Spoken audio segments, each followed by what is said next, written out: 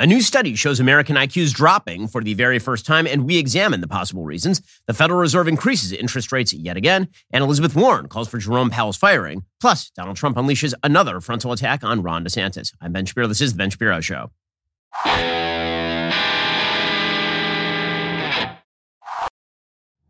Today's show is sponsored by ExpressVPN. Do you like your web history being seen and sold to advertisers? No?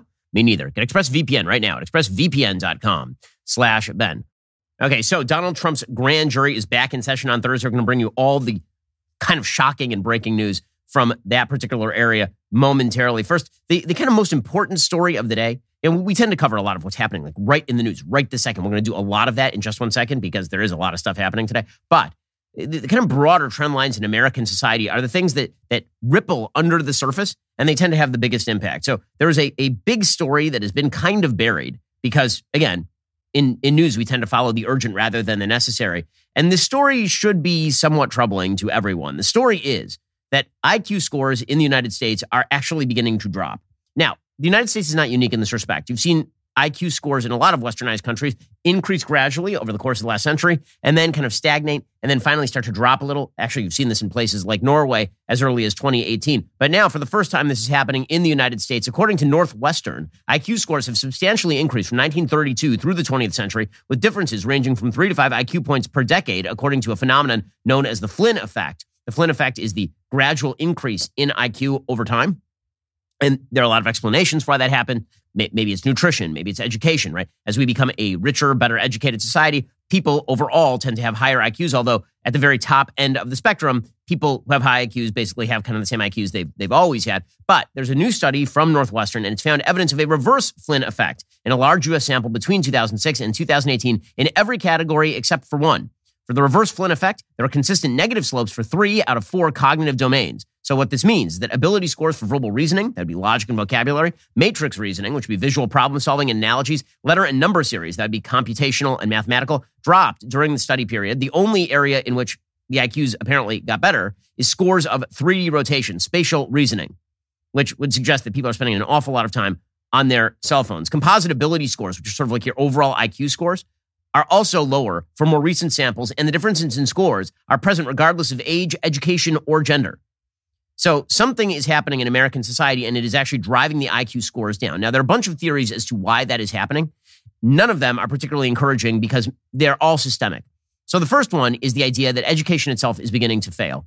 That you have, over the course of the last century, and again, true in all westernized countries, as more people get educated, as more people go to school, as more people go to high school and then to college, overall IQ scores tend to rise, that as there are educational effects, IQ scores, particularly at the lower end of the spectrum where people are undereducated, tend to rise. So, for example, right now, Ashkenazic Jewish IQs are famously higher than average. But in the early 20th century, Ashkenazic Jewish IQs were actually lower than average because many of the people who were coming over from Europe were not actually educated. They were fifth grade graduates and they spoke Yiddish. And then over time, as they grew more educated, the IQ scores started to go up because the tests only measure what the tests measure.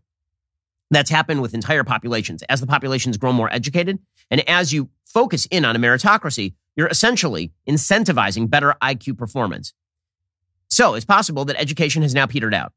And you can see this in higher education, where we have stopped focusing on exactly the sorts of skills that you would need in order to score high on IQ. We've stopped focusing on how verbally dexterous you are. We've stopped focusing in on your ability to use reason. Mathematical computation, all that has gone completely by the wayside in education in favor of other priorities, like the sort of victimhood mentality and how well you can play the system. So when it comes to our IQ for playing the system, our incentive structures have totally changed in education over the course of the last 20 years. That certainly cannot be helping. Then there's the problem of demographics. When I talk about demographics, I'm not talking about racial demographics here. I'm talking about the simple fact that over time, higher IQ people tend to earn more money.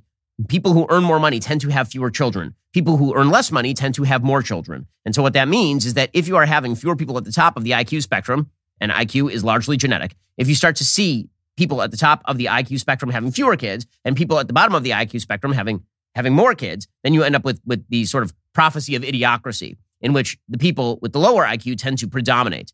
Now, again, that's changed over time because people who are low income earning over time, when there was discrimination, that didn't correlate with IQ. A lot of people who didn't earn a high income 50 years ago. It's because the system actively was discriminating against them or because they were brand new immigrants. They'd not been assimilated. But as we are a very assimilative society, and as all of the restrictions have gone away on particular ethnic groups, for example, in the United States, what you're starting to see is the possibility of IQ breakdown. You've seen this happen again, not just in the United States, but also in Europe. So the demographic crisis that is about to break on Western shores, namely people not having enough kids, is going to have particularly market effects when it turns out that many of the people who are really not having kids are the people who are also the most likely to be at the top end of the IQ spectrum. Again, because income earning and IQ tend to have a very high overlap in free societies. Okay, and then there's the final theory here, which is that we are all addicted to our smartphones. We are all addicted to our computers. ChatGPT is going to make us dumber, that our reliance on machines makes us stupider. All of which suggests that America has a rough ride in store for it, and so does the rest of the West, because the notion of continual progress relies, again, on continual human betterment. And that, in turn, relies on a set of incentives that actually is going to incentivize people to make good decisions and to create a better society. When all those incentive structures and all of those categories go away, you end up with a real problem on your hands. We'll talk about that in just 1 second. First, let's talk about the predations of big tech. So we'll get to more on big tech actually preying on your mind in just 1 second. But the fact of the matter is, big tech also monetizes you. Big tech is there to ensure that you are taken advantage of in terms of your data. You think you're getting this stuff for free. You're not. They're taking all your data. They're wrapping it up. They're selling it. They're giving it to the government. They're doing all sorts of stuff with your data. This is why I have a VPN. It's why you should have a VPN. You should have ExpressVPN because it's the best VPN on the market. ExpressVPN is an app that anonymizes your online presence, making it much more difficult for big tech companies to track and sell your data. ExpressVPN also encrypts 100% of your network's data to protect you from cyber criminals. I use ExpressVPN on all my devices, phones, laptops, even Wi-Fi routers. It's incredibly easy to use. You just fire up the app and you click one button. If, like me, you believe your online activity is no one's business but your own, get the VPN I trust at expressvpn.com/Ben. Use my exclusive link, expressvpn.com/Ben. Get an extra 3 months for free. expressvpn.com/Ben. This is the best way to protect your internet data. I use it. You should use it as well. expressvpn.com/Ben. Get 3 months for free. We'll get to more on this in just one moment. First, we all know the first thing we do when we get home from work is change out of those work clothes and jump into loungewear. Well, luckily for me, I have Tommy John to come home to. As I slip into my Tommy John loungewear set, I'm immediately enveloped in a cocoon of supreme softness and unparalleled comfort. Not only is their loungewear cozy enough to use as sleepwear, well, if I have to walk to the park with my kids, I don't look like a schlub. And guys, you might be wondering how these things can get any better. Their underwear is the best. I've been talking about this for years. If you haven't tried them, you're missing out. I took all the other underwear I had, I threw them out. I only wear Tommy John's. Tommy John's stylish and soft second skin underwear has dozens of comfort innovations, like a supportable contour pouch, a breathable, light-wick, moisture-wicking fabric with 4 times the stretch of competing brands. Plus, Tommy John's best pair you'll ever wear or its free guarantee protects your most valuable asset. So what exactly are you waiting for? Try Tommy John today. You can thank me later. For silky soft comfort with sophisticated style, check out Tommy John's luxurious second skin limited edition colors right now at TommyJohn.com/Ben. They're going fast, so hurry to TommyJohn.com/Ben.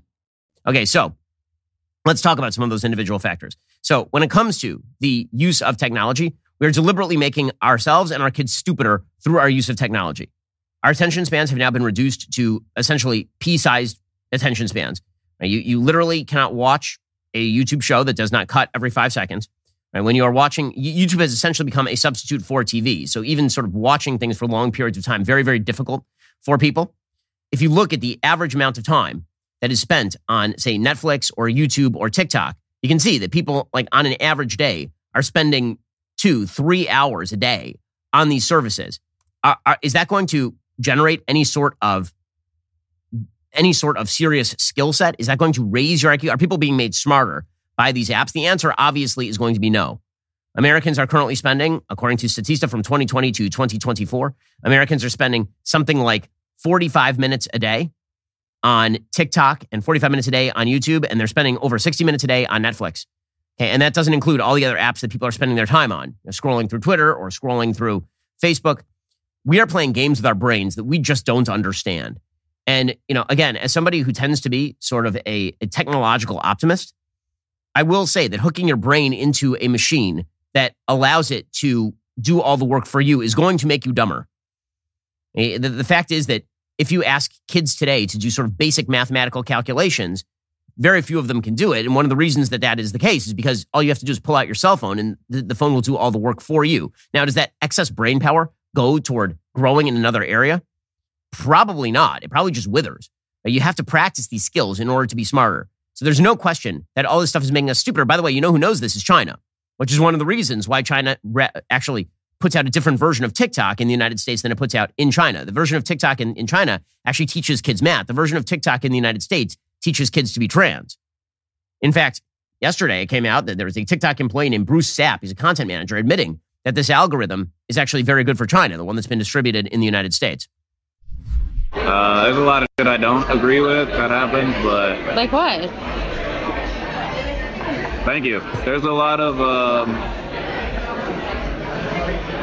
trying to think of like the most legal way to say it. Not that I don't trust you, but in case it does come back out. Okay, you can be open with me. Like, people in our government want to ban TikTok off of government officials' devices. Right. Why is that? If I had to guess, it's because I'm sure a lot of that coding is still very beneficial to China. And because of the whole China-America relationship, I'm sure it's something to do with that.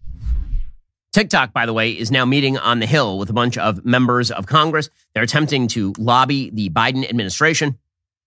And the United States right now is threatening to ban TikTok. The TikTok CEO is testifying before Congress for the very first time today. According to CNN, U.S. lawmakers are set to grill TikTok's chief executive on Thursday in a wide-ranging hearing that could not come at a more consequential moment for the embattled social media platform. TikTok CEO Shao Chu will face the House Energy and Commerce Committee during his first appearance before Congress. That hearing kicks off at 10 a.m. Eastern. Chu is from Singapore. He'll testify on TikTok's consumer privacy and data security practices. The platform's impact on kids is the biggest one. TikTok supposedly has restrictions on the amount of time that kids can spend on TikTok, but with a couple of clicks, kids can move right on past that. And, the reality is that because the eyeballs are on TikTok, everybody is on TikTok. The incentive structures are not stacked up in favor of the American consumer. I mean, it's why even members of the government who theoretically should be talking about banning TikTok are still using TikTok. In fact, yesterday, John Kirby, who's the national security spokesperson for the Biden administration, he was asked about the fact that right now there are serious considerations as to whether TikTok is a national security threat, and Joe Biden continues to use it. I wanted to follow up on TikTok. Obviously, you've expressed again today the national security concerns with the app.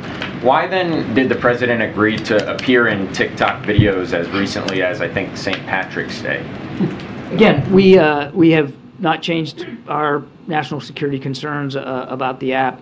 It's not for use on government devices, and I don't have anything more for you on that. Does it send the wrong message if the administration is weighing a ban or could in the future have to weigh it? We have been very consistent about our concerns over TikTok. There's a CFIUS review underway. I know you want me to tell you more about this, but I'm just not going to get ahead of that. So, great. I mean, our government is obviously not doing its job nor protect American citizens. Now, again, if you are a business, like we here at Daily Wire, we put stuff on TikTok specifically because that is where the eyeballs are. So you either abandon the platform entirely to the world's worst actors or you try to get on there. But this is why the government actually should be stepping in with regard to TikTok.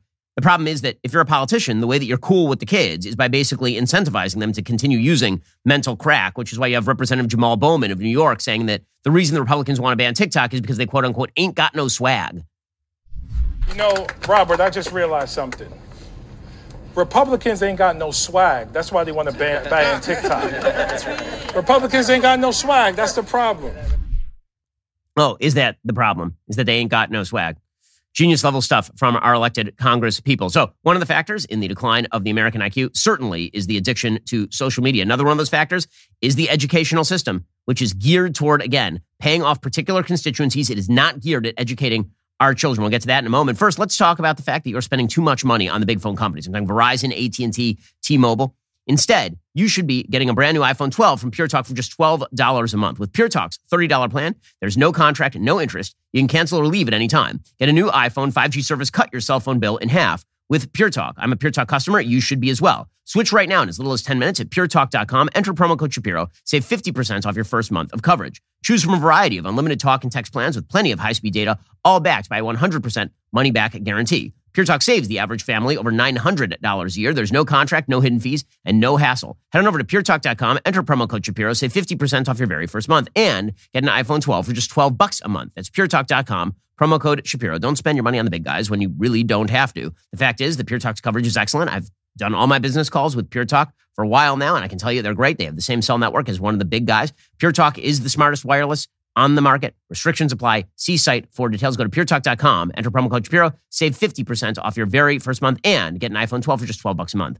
We'll get to more on this in just one moment. First, I've been talking about my Helix sleep mattress for years. I got to admit, last night was a very rough night. We had to take the dog to the hospital. Dog is okay, but didn't get a lot of sleep. The sleep I did get is thanks to my Helix sleep mattress made just for me. If you haven't already checked out the Helix Elite Collection, you need to. Helix harnesses years of mattress expertise to offer a truly elevated sleep experience. The Helix Elite Collection includes 6 different mattress models, each tailored for specific sleep positions and firmness preferences. If you're nervous about buying a mattress online, you don't have to be. Helix has a sleep quiz that matches your body type and sleep preferences to the perfect mattress, because why would you buy a mattress made for somebody else?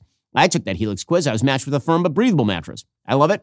My wife loves it. We're big Helix fans here at the Shapiro House. Plus, Helix has a 10-year warranty. You get to try it out for 100 nights risk-free. They'll even pick it up for you if you don't love it, but I'm not sure that has ever happened. Helix is now offering 25% off all mattress orders plus 2 free pillows for my listeners. Head on over to helixsleep.com/Ben. Use code HelixPartner25. It's their best offer yet. It's not going to last long. That's helixsleep.com/Ben. Use code HelixPartner25. With Helix, better sleep starts right now. Alrighty, so the failure to properly treat and control social media is a huge one. This is particularly true for kids. Kids' brains are still forming, and you can see that the people who develop the apps, they're really good at this, right? My 3-year-old can control YouTube. They are developed for ease of use, and that also means addictiveness, and that does actually have an impact on the formation of kids' brains. So we are playing games with kids' brains that we really should not be playing with kids' brains, which is why my kids are not going to have internet access for a very long time. It's also why they're not allowed to watch TV. And if you want your kids' brains to develop properly, then you should be cutting them off from a lot of the social media upon which they've become reliant. Meanwhile, you have an educational system, particularly the public school educational system, which is not geared toward the interests of your children. It's a major, major issue. Perfect example. So right now, LAUSD, which is where I went to junior high. I went to junior high at Walter Reed Middle School in LAUSD. LAUSD is the second biggest school district in America. It is also a giant failure, LAUSD. It is a big bag of union-based failure.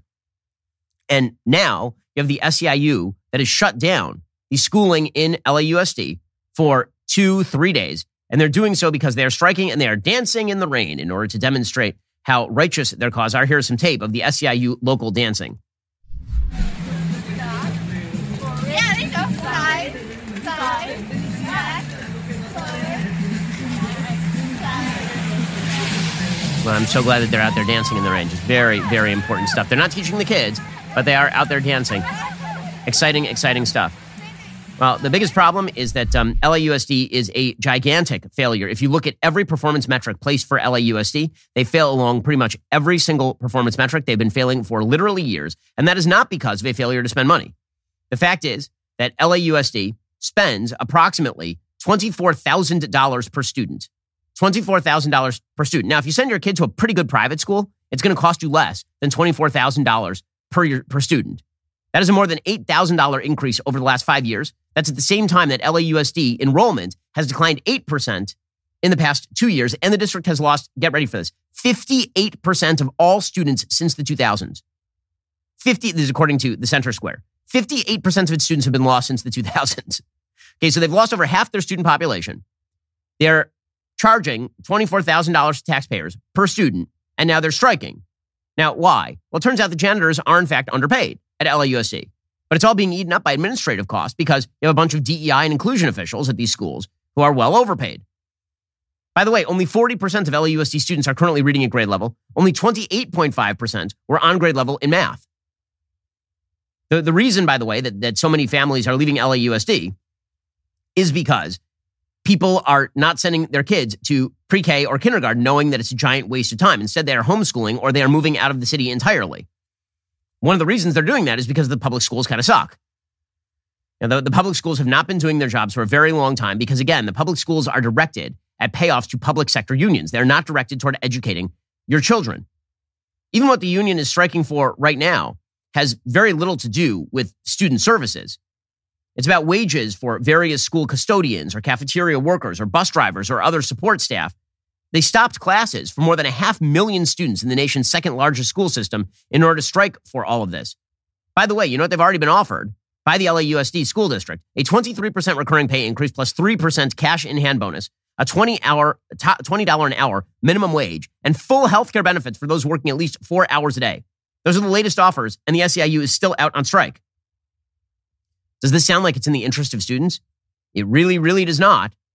Karen Bass, who's the new mayor of Los Angeles, she opened up City Hall on Wednesday to host contract negotiations that had been stalled 4 weeks. And this will end, of course, with more concessions by taxpayer representatives to the unions. It's not going to end with the LAUSD students actually getting better performance out of any of this. So the combination of deliberately making our kids dumber by hooking them into the mind poison that is the internet very often, the failures of our education system, which have been constructed on public school level in order to please public sector unions on the one hand, and then to indoctrinate them in foolish theories on the other, is making our kids a lot dumber. And you combine that with the fact that we now have an entire society that is directing people not to have children. And what you end up with is overall a dumber society. Now, what is that going to mean for the future? Well, it's going to mean greater dependence on technology, but it also is going to mean less innovation in the technological space. It's going to mean that the progress that we have seen in terms of innovation is going to slow. If you sort of hit stasis point in terms of IQ, then what you end up with is, again, stasis in terms of innovation. If we're going to focus on the future, what we should be focusing on is increasing educational benefit for kids, which means presumably giving parents greater choice because competition in the marketplace is going to allow them to send their kids to better schools. 2, really incentivizing parents to shut off the phone for their kids and get their kids out there in the real world and performing mental tasks that, yes, a calculator could do, but that your brain should also be able to do. And finally, we should be incentivizing people of all stripes to actually be having children. And that means re-inculcating in them a sense that it is a communal responsibility for you to have kids. The radical individualism that is predominated in the West has had some salutary effects in terms of freeing people from the stringencies of the state economically. However, it's had some really negative effects in terms of liberating people from the sort of the social groups that originally created a culture of childbearing and child rearing in healthy ways. And we haven't even felt the beginning of the impacts of any of that yet. Okay, meanwhile, as I mentioned at the beginning of the show, the grand jury has now been brought back on. It was called off on Wednesday for Donald Trump. We'll bring you the latest on the grand jury in just 1 second. First, I like to think the people who watch this show are some of the people with the highest IQs, some of the people who are best and brightest in the nation. Well, if you're informed, you know that when a supply chain breaks down, when you got a real problem out there, you need to have the medicines that you need in your house. And sometimes you just can't get to the CVS, or sometimes you can get to the CVS, but they don't actually have the medicine that you need. This is why you should have the Jase case from Jase Medical. It is the 5 most common antibiotics that you will need in case of emergency. You have it in your house ready to go. Head on over to Jase Medical for that. But that's not all they're doing. My friends right now at Jase Medical are offering my audience a free ebook that every family needs in their emergency preparedness kit. The ebook is maybe a 5-minute read. I want you to download and save it so you have it when you need it. The guide provides valuable information regarding emergency wound care, proper first aid, and how to safely use antibiotics when necessary. Get this free ebook today at jasemedical.com/Ben. That's JASE medical.com/Ben. Again, jasemedical.com/Ben. Go check them out right now. Make your family medically safer. And by the way, in the process, get that ebook. It could be really useful in an emergency. jasemedical.com/Ben. Alrighty, so the grand jury is going to come back and meet on Thursday. It is unclear exactly what's going to be happening behind those closed doors because, again, it is a closed-door situation. However, there is some bad news that appears to have emerged for the possible prosecution in this Trump indictment in Manhattan. Alvin Bragg, the Manhattan district attorney who's thinking about bringing this frivolous indictment, what appears to be a frivolous indictment, he said that his office couldn't comment on grand jury matters, but on Wednesday, they were supposed to meet. They did not meet on Wednesday. And one of the crucial issues is that it appears that there was a resurfacing of a letter that Michael Cohen, who's the chief witness against Trump in this particular case, wrote in 2018, according to the UK Daily Mail. In that letter, Michael Cohen claimed that he was not reimbursed by Donald Trump or his organization for hush money payments to porn actress Stormy Daniels. That 2018 letter to the federal authorities contradicts his recent grand jury testimony, which is sworn testimony. The bombshell document was exclusively obtained by DailyMail.com, and it could throw a wrench in the works for prosecutors pursuing criminal charges against Trump over the payments. Cohen claims that Trump got him to pay $130,000 to Daniels to keep her quiet about the alleged affair right before the 2016 election. And this is supposedly a campaign contribution that was essentially laundered. And he says Trump reimbursed him with personal funds and then later pled guilty to violating federal campaign finance law over the hush money. But now there's a letter from 2018, and that letter literally says that Michael Cohen did not actually get reimbursed by the Trump organization or the Trump campaign. Quote, neither the Trump organization nor the Trump campaign was a party to the transaction with Miss Clifford. That would be Stormy Daniels. Neither neither reimbursed Mr. Cohen for the payment directly or indirectly. Contrary to the allegations in the complaint, which are entirely speculative, neither Mr. Cohen nor Essential Consultants LLC made any in-kind contributions to Donald J. Trump for president. Again, that letter was written in response to an FEC probe that was launched after complaints of campaign finance violation. So, that is in direct contradiction to the testimony that he is currently giving, which may be the reason why the grand jury got canceled yesterday. It also may mean new witnesses in the grand jury. So we are awaiting sort of more information on the grand jury. But, everything is sort of up in the air with regard to that. Meanwhile, again, there are other cases that are militating against Donald Trump in the legal system. Apparently, a federal judge has now concluded that Trump likely misled his own lawyers on classified documents. According to the Wall Street Journal, a federal judge found that special counsel Jack Smith's team presented convincing evidence that Trump misled his own lawyers about the retention of classified documents after leaving the White House, which meant that he doesn't have attorney-client privilege. If you mislead your own attorney, then attorney-client privilege allows for the bypassing of it. Judge Beryl Howell made that finding Friday in a sealed decision siding with federal prosecutors in their bid to bypass attorney-client privilege claims raised by one of Trump's lawyers to compel him to provide more testimony. So it is possible that classified documents case, which should be dead given the fact that, again, Joe Biden had a bunch of classified documents sitting around his house, sitting around his offices. And these classified documents cases can now be brought apparently against nearly every American public official. That case should be dead, but that one's not dead either. There are a lot of these issues that are just sort of like lurking out there. And here is the weird math that is now cropped up in this Republican primary 2024. Every time Trump is unjustly attacked, there's a rally around the Trump effect. And all the Republicans come out of the woodwork and they say, we don't like that he is being specifically targeted, which is right. We're talking about frivolous charges in pretty much all of these cases. The Democrats have been trying to say that he's dead to rights since literally 2016. And they've yet to get him. It's all Scooby-Doo kind of stuff for them.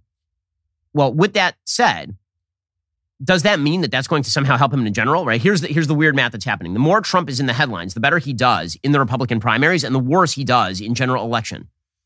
So that's a real bad math for Republicans. Republicans are going to have to decide whether to use their head or their heart in the 2024 primary. Again, I understand the reaction to attacks on Trump. People saying, okay, we got to rally around Trump. They hate him so much. That's because he's a threat to them.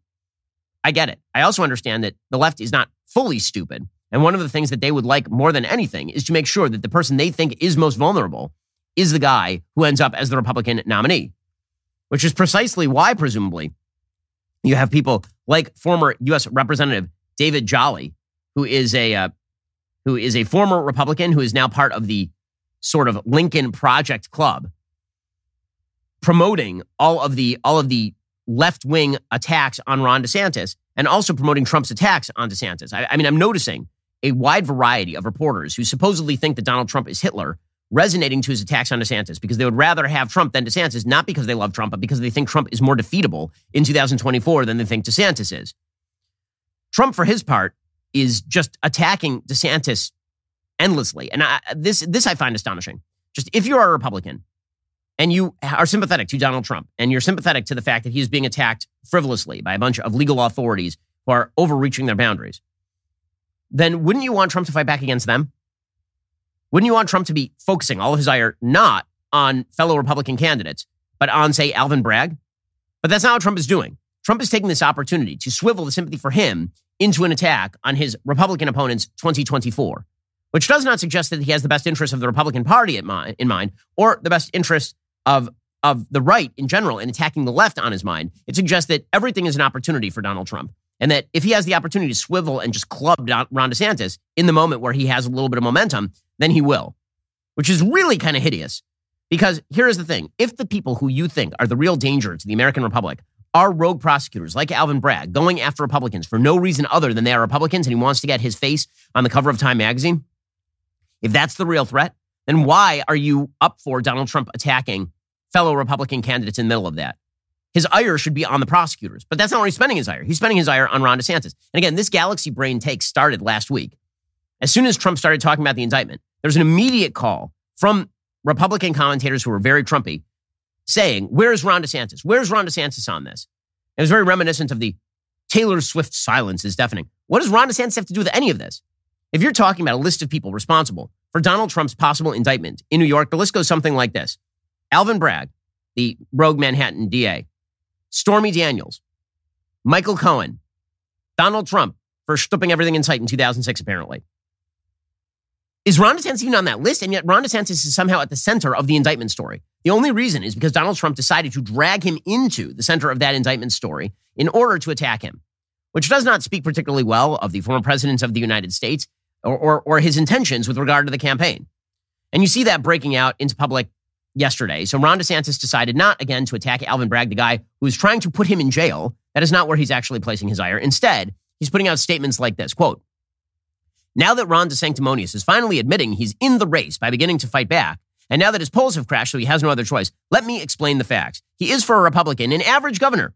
Okay, now Trump is about to unleash one of the dumber attacks on DeSantis that you can, so far all of his attacks on DeSantis, frankly, have been quite stupid.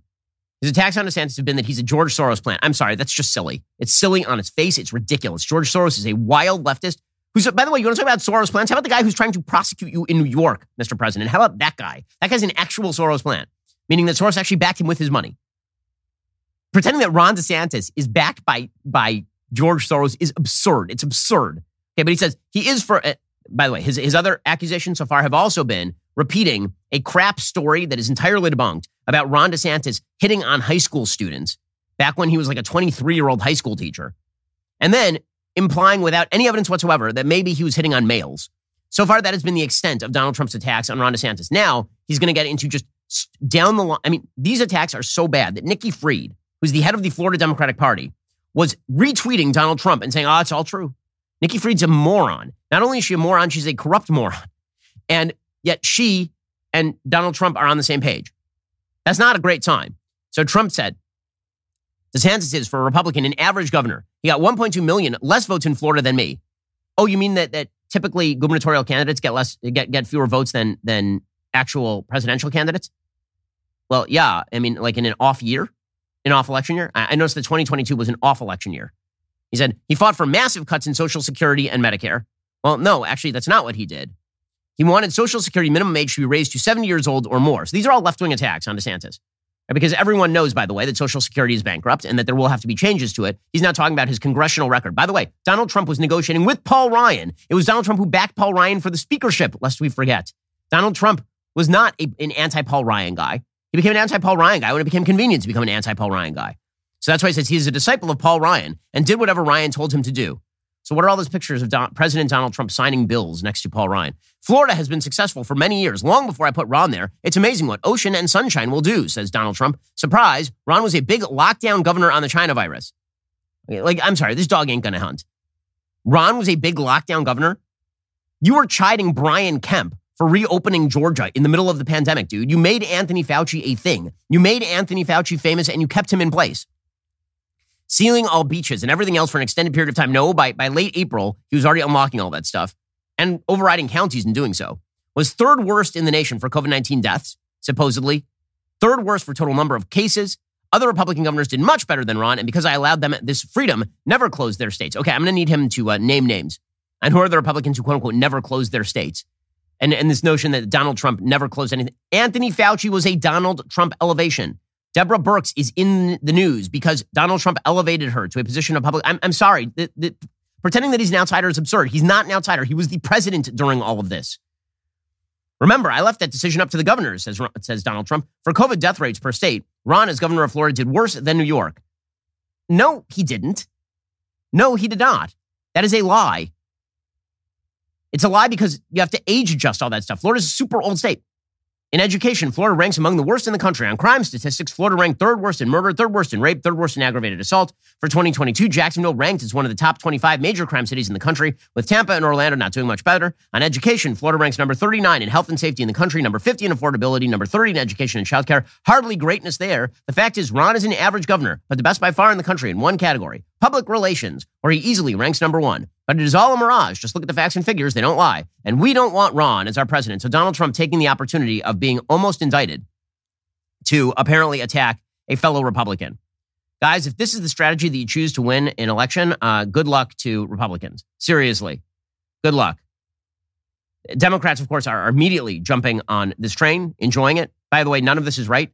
Florida is middle of the pack on affordability, as Giancarlo Sopo points out correctly. Florida ranks third in education. Florida's age-adjusted COVID death rate per capita is below the national average. Florida's gun deaths per capita are below the national average. Florida currently has a 50-year low in its crime rate.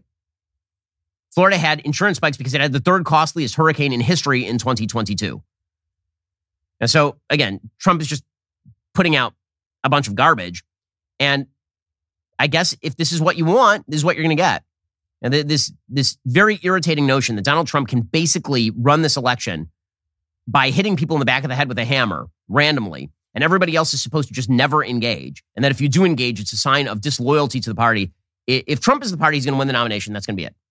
I mean, that's all. If this nomination process turns into a loyalty test about Donald Trump, of course Trump is going to win the nomination. Of course he is. But if Republicans are going to think about who they believe is most likely to win the 2024 presidential race, not who they are most sympathetic to because he's being attacked wrongfully, I agree with that. But if they are talking about who is most likely to win a presidential race, question, is it the guy who is likely to be under even false charges of indictment? Even not, is it the guy who's likely to be embroiled in 2020 issues and legal battles from 2006? And the person who is just kind of ranting and spewing stuff into the ether on Truth Social? Or is the person who's meticulously attacking Joe Biden on an issue-by-issue basis? By the way, we already have some answers to this question because in 2022, Ron DeSantis is great in Florida. He won independents by 18%. In 2020, we already had Donald Trump run against Joe Biden, and he didn't do amazing, guys. He just didn't. Okay, in just 1 second, we'll get to the situation with the Federal Reserve, which is likely to sink. Again, the opportunities for Republicans here in terms of electoral opportunities are nearly endless, but never, Republicans apparently never miss an opportunity to miss an opportunity. Okay, first, many of us have lost faith in the government, media, and the schools. The good news is there is something you can do to help get the country back on track. PragerU is an educational nonprofit that is fighting with us to save the future of the country. Daily Wire is basically sister companies with PragerU. We've worked with them for a very, very long time. Dennis Prager is a good friend of mine, good friend of Jeremy Boring's. I've known Dennis for pretty much my whole life, actually. PragerU is doing amazing work. They're watched 5 million times a day. Their videos spread messages of liberty, economic freedom, and Judeo-Christian values to the next generation. There truly is hope for America, but only if we reach more young people. PragerU does need your help today. Head on over to PragerU.com. Make a tax-deductible donation. Whatever you give right now will be matched and have triple the impact. If you donate $10, it becomes $30. You give $50, wait for it, it becomes $150. Yes, you can still do those basic calculations because probably you went to PragerU. You get the idea. Go to PragerU.com, make a tax-deductible donation. Whatever you give will be tripled. They're doing amazing work. I've done a bunch of videos myself for PragerU. They're doing just tremendous stuff, accessing the minds of people who need to have their minds opened every single day. Go to PragerU.com, make your tax-deductible donation today. And once again, whatever you give will be tripled. Also, a lot of people would say science and religion are not linked. If you paid attention to history, however, you would know that this is a lie. Science and religion are, in fact, deeply linked. Watch Jordan Peterson explain how the pursuit of science began in religious institutions in his special, Logos and Literacy. Well, one thing that's quite striking about modern rational culture is this insistence that the religious tradition of the West and the scientific tradition are somehow at fundamental odds. I mean, I used to believe that, I think, when I was young, at least to some degree. Although now I'm very curious about where that idea came from, because it's absolutely clear, first of all, that the universities themselves emerged out of the monasteries. That's just completely unquestionable. Oxford and Cambridge are monasteries for all intents and purposes. And so the whole university idea emerged out of the church. And then the notion that the universe is in fact intelligible and that the pursuit of truth would be redemptive, that's a fundamentally religious idea. And then the scientific endeavor itself, given figures like Newton, for example, was embedded inside that religious tradition. Jordan is bringing unparalleled wisdom to a lot of people. Now, this is the part where I'd normally tell you Logos and Literacy is only available for Daily Wire Plus members. We are making it available for free for everyone right now at dailywireplus.com, only for a limited time. So watch Logos and Literacy today at dailywireplus.com. Meanwhile, the Federal Reserve caught between a rock and a hard place. They decided yesterday to attempt to walk that tightrope between inflation and bank turmoil by gradually raising those interest rates. They're raising them again, 25 basis points. Now, again, the reason that they're not raising it more than that is not because they think inflation is going away, but it's because they believe that if they raise it more than that, it will reverse the sense that inflation is going away. People will panic. There will be a problem in the stock markets. They're also signaling they might taper out completely, that they're afraid that if they continue to raise those interest rates, it's going to sink the bond markets. If it sinks the bond markets, then a bunch of banks that have been buying bonds for the past several years are going to see their asset base decrease. They won't be able to go liquid in case there's a run on the bank. Right? This is the untold story of SVB. Right? The reason that Silicon Valley Bank essentially went bankrupt is because there's a run on the bank. At the same time, they couldn't liquidate their assets because all of their bond holdings had been decreased in value by the increase in subsequent interest rates. And that's in one sentence, essentially what happened with SVB. It's going to happen with a lot of institutions if the interest rates keep going up in order to fight inflation. But if the Federal Reserve allows inflation to keep going up, the economy is going to continue to tank. So the Federal Reserve took that middle road yesterday. According to the Wall Street Journal, the Fed recognized that something was breaking. Recent data had pointed to economic growth accelerating and underlying inflation remaining stubbornly high.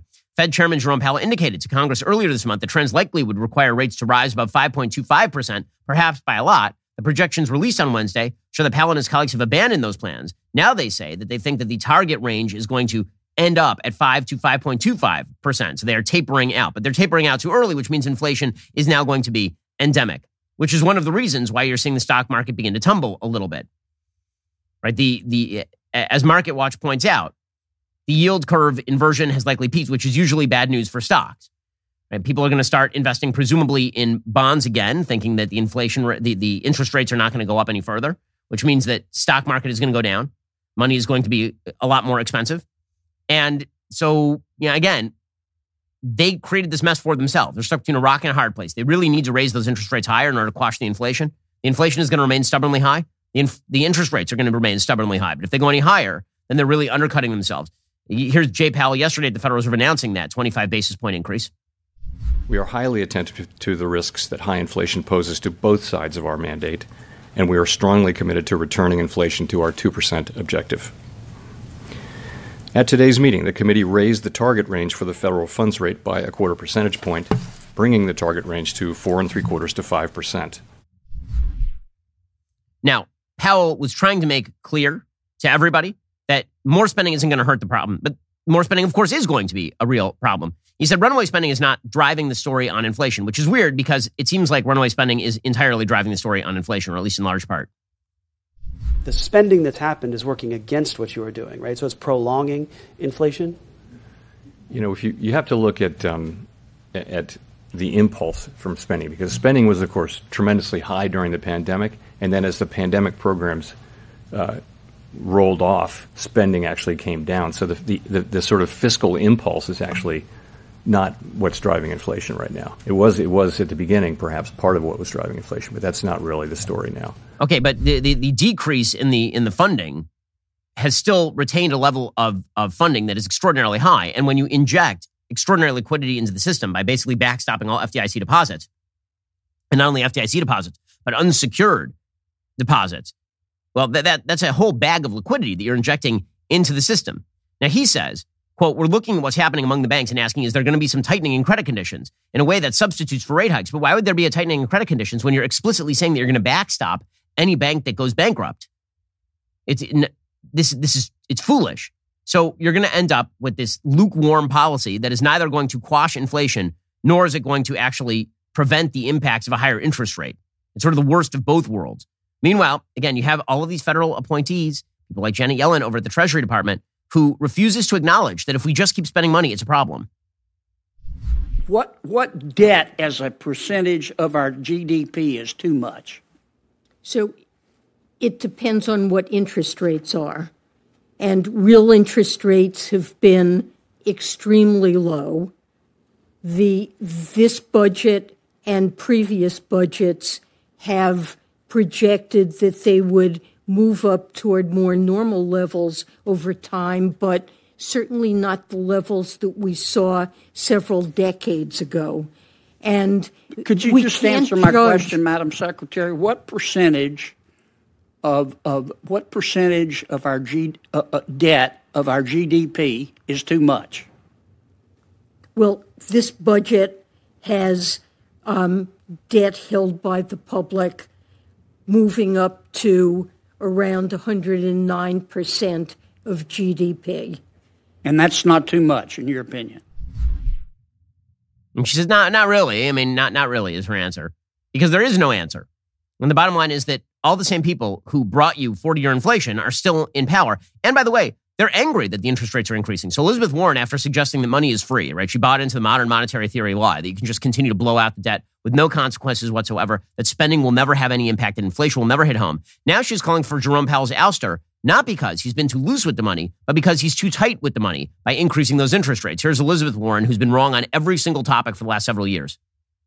Have you ever directly told President Biden that you think he should fire the chair, fire Jerome Powell, and who would you like to see replace him?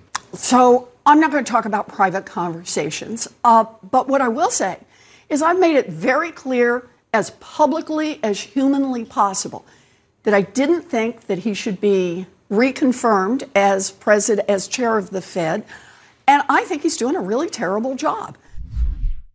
Okay, why does she think that he's doing a really terrible job? Because, of course, he's being too hawkish, according to Elizabeth Warren. And this is going to be the going take among Democrats, is that if the economy goes down, it's because the Federal Reserve got too hawkish. They should have continued the inflationary policy. By the way, they used to say this pretty openly. And Ezra Klein once said that one of the sad things about the inflation spiral is that it was killing his dream of basically inflating the economy at the bottom rungs. He said that was supposed to be part of the plan. Meanwhile, the Biden administration trying to walk its way through the dark here. Karine Jean-Pierre, world's worst press secretary, says, guys, don't worry. The economy is super strong because of Joe Biden. On the economy, does the president still have the same level of confidence that he's had that the U.S. will get through this banking crisis, get through this high inflation without going into a recession? Look, the president has complete confidence in the process, in his economic policy. If you think about it, when we look at how strong the economy is, it's because of the president's work, what he's been able to do, building an economy from the bottom up, middle out. Bottom up, middle out. Again, and they just keep repeating the nostrums, man. Just keep repeating it. Meanwhile, Joe Biden continues his wild incompetence. The man cannot speak English. Yesterday, again, Joe Biden versus the teleprompter, latest episode. Yesterday, he tried to talk about Jill Biden. It went very, very poorly. Fight! True international effort to pressure. This is a time for celebrating extraordinary women who've made their mark in history, strengthen our nation. And like Jill, the first lady, the first full-time lady, the first lady who works full-time, in addition to being the first lady, as a professor. Where we're all just laughing at the old man now. By the way, he also told a weird story about how Jill puts messages on his mirror while he is shaving. So first of all, congratulations to the President of the United States on being able to shave himself. That's an exciting new development in his life. Second of all, they're weird messages.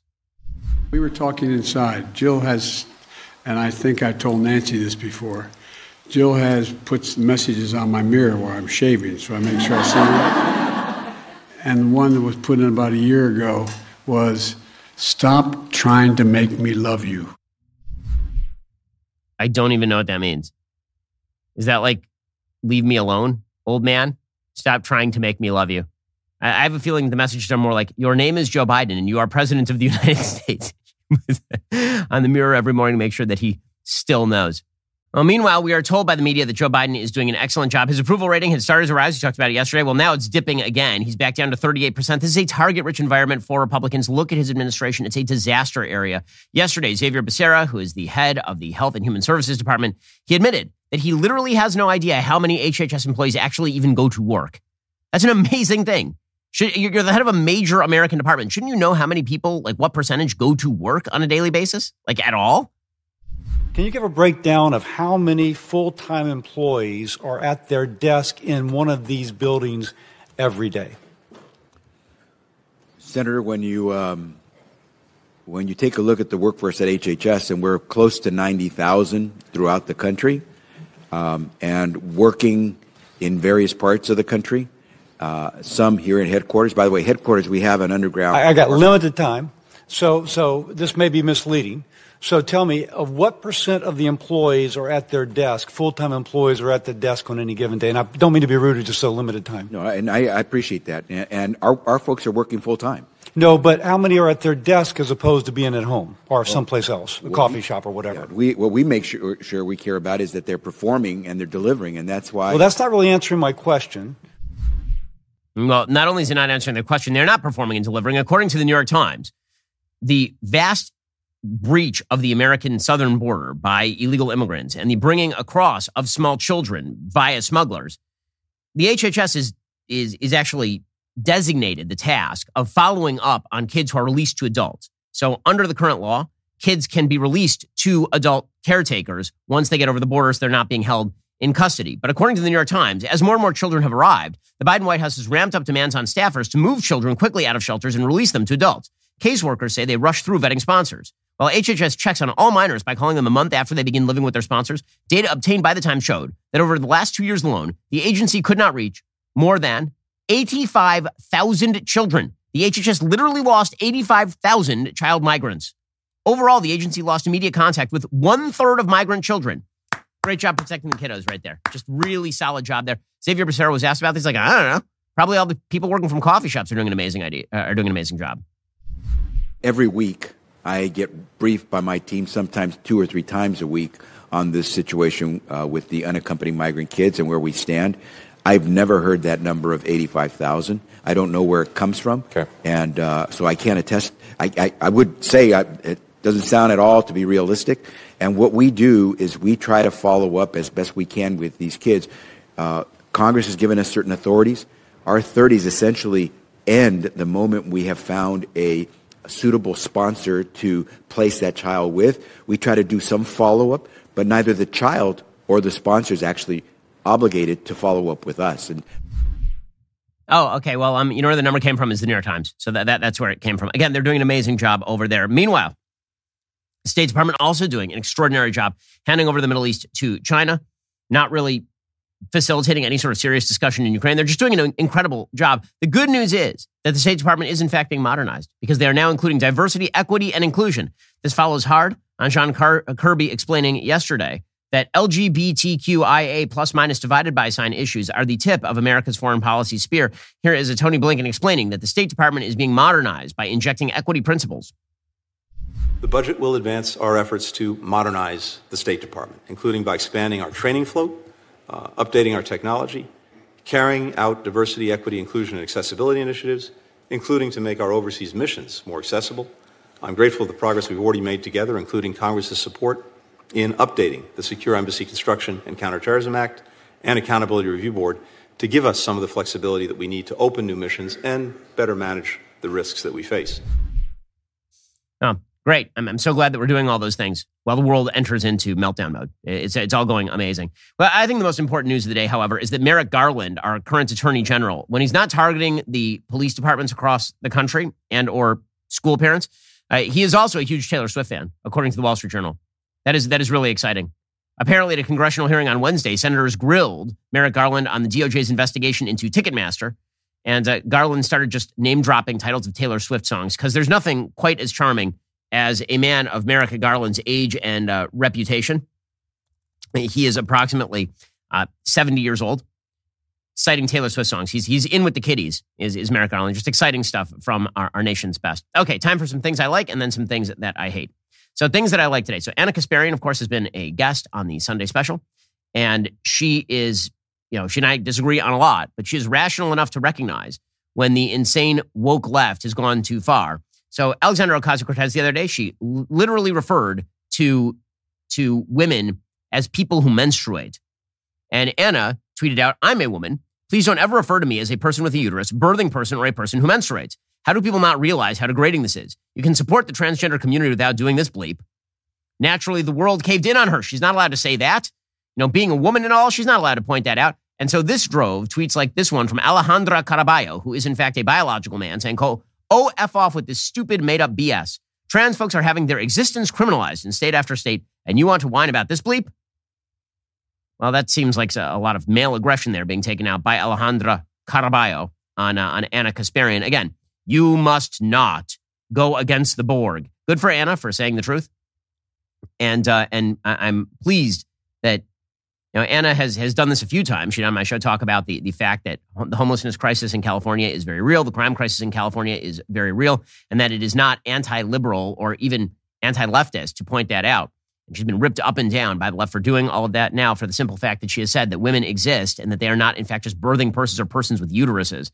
Now she's getting ripped up and down by the left. Good for Anna for taking the incoming on that. By the way, one quick point here. There's an argument made by people like AOC. They'll be like, well, you say that women, biological women exist, but I tell you that there are that you say that men can't give birth. Well, there are certain women who can't give birth. There's a commentator online who made an excellent point about this. When you tell a biological woman that she cannot give birth, this is the most devastating day of her life for the vast majority of women who hear that. When you tell her that she's infertile, that is a devastating day. When you tell a man that he's infertile, that's called a normal day because men in terms of not being able to bear children. That is perfectly obvious to everyone. There is a difference in kind. Okay, this leads us to some things that I hate. So the movement to trans the children continues apace. Billy Porter, who has apparently become a celebrity for some reason that I honestly cannot define or explain. I do not know why. This is a famous person. He does not seem supremely talented to me. I've never seen him in anything where I thought, man, that guy is good at things. But he was on The View and dressed like a lady, because this is what Billy Porter does in order to break barriers and such. And in the middle of this, he started ranting about how children need to be exposed to drag queens. It's very important for children to be exposed to the drag queens. So here he was explaining this on The View. Florida Governor DeSantis had just filed a complaint against a bar called the R House that holds drag shows. Okay, 8 months later, things have only escalated. As we talk about it, it's constant aggravation with this. What do you make of the fact that we're still talking about this? Why are they doing it? For power. Mm-hmm. Yeah. Everything is about power, and you could always trace it back to the money. You say that all the time. Yeah. Follow the money. It's follow the money, follow the power at any cost. It's very hypocritical. The leading cause of death in children are guns. Yes. Yeah. They're guns. Yeah.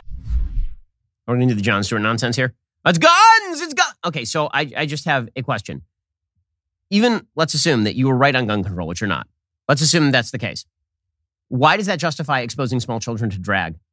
Why? What is the great necessity? What is the great cultural necessity to exposing small children to men dressed as women and dancing in sexualized fashion? Why? Why is that so exciting to you? Why is this such a priority to you? And I'm getting very, very tired of people making this a priority. And then when we notice and we say no, you say, well, why are you even noticing? Why is this even an issue to you? Guns! Okay. How about this? How about if you want to have the guns conversation and the defense conversation, we have that conversation. And then we also have a conversation about why it seems so important to a bunch of grown-ass men to expose themselves to small children. Why does that seem so important to you? Why is it so important that you expose cross-dressing to kids? I have a feeling it has nothing to do with the kids and everything to do with you. It also has to do with a class of parents who are much more interested in the clicks and giggles of a bunch of morons online than they are in the well-being of their own children in order to facilitate this. So one of those people is apparently Maren Morris.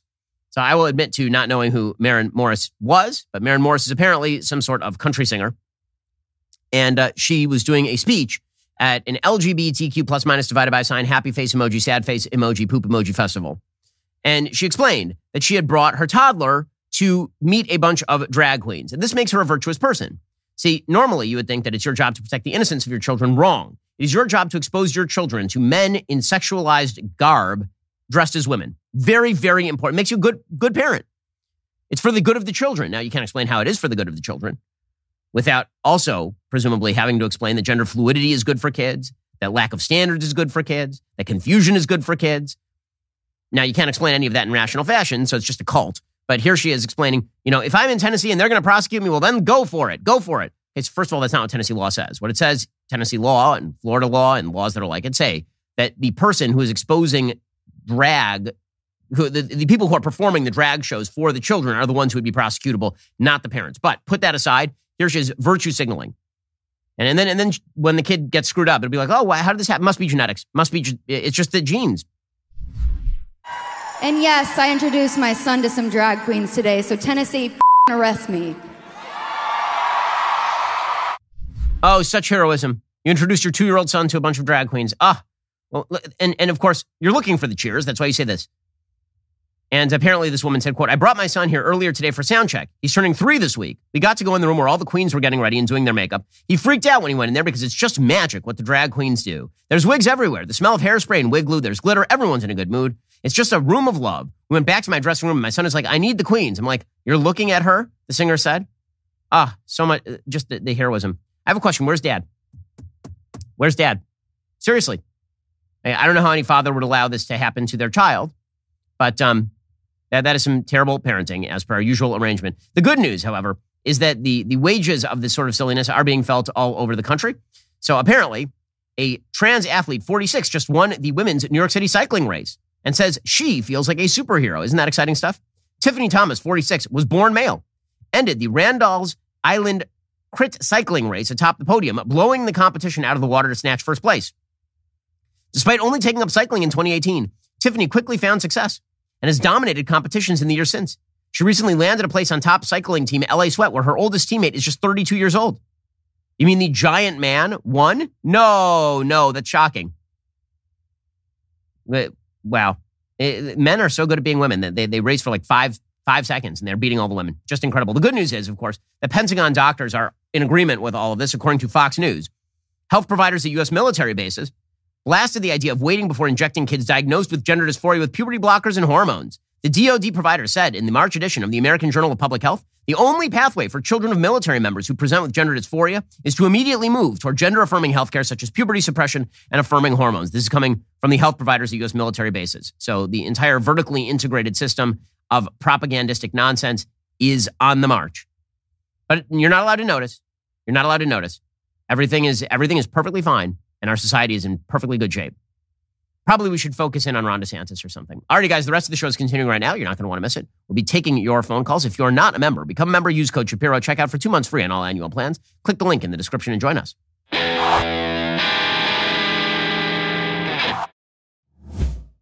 We'll get to more on this in just 1 second. First, Pure Talk believes in American values, and that free should mean, like free. So when you switch to Pure Talk today, you'll get a free Samsung 5G smartphone. There's no 4-line requirement, no activation fee, just a free Samsung that's built to last with a rugged screen, quick charging battery, and top-tier data security. Qualifying plans start at just $35 a month for unlimited talk, text, 15 gigs of data, and a mobile hotspot. Pure Talk gives you phenomenal coverage on America's most dependable 5G network. It's the same coverage you know and love, but for half the price of the other guys. The average family saves almost $1,000 a year. So I challenge you to choose a company that actually doesn't hate your guts and shares your values. Let Pure Talk's expert U.S. customer service team help you make the switch today. Go to puretalk.com/Shapiro to claim your eligibility for your free brand new Samsung 5G smartphone and start saving on wireless today. Again, go to puretalk.com/Shapiro to switch to my cell phone company. I've been using them for years. They're fantastic. You'll love them as well. Go to puretalk.com/Shapiro and claim your eligibility on that free brand new Samsung 5G smartphone. Start saving.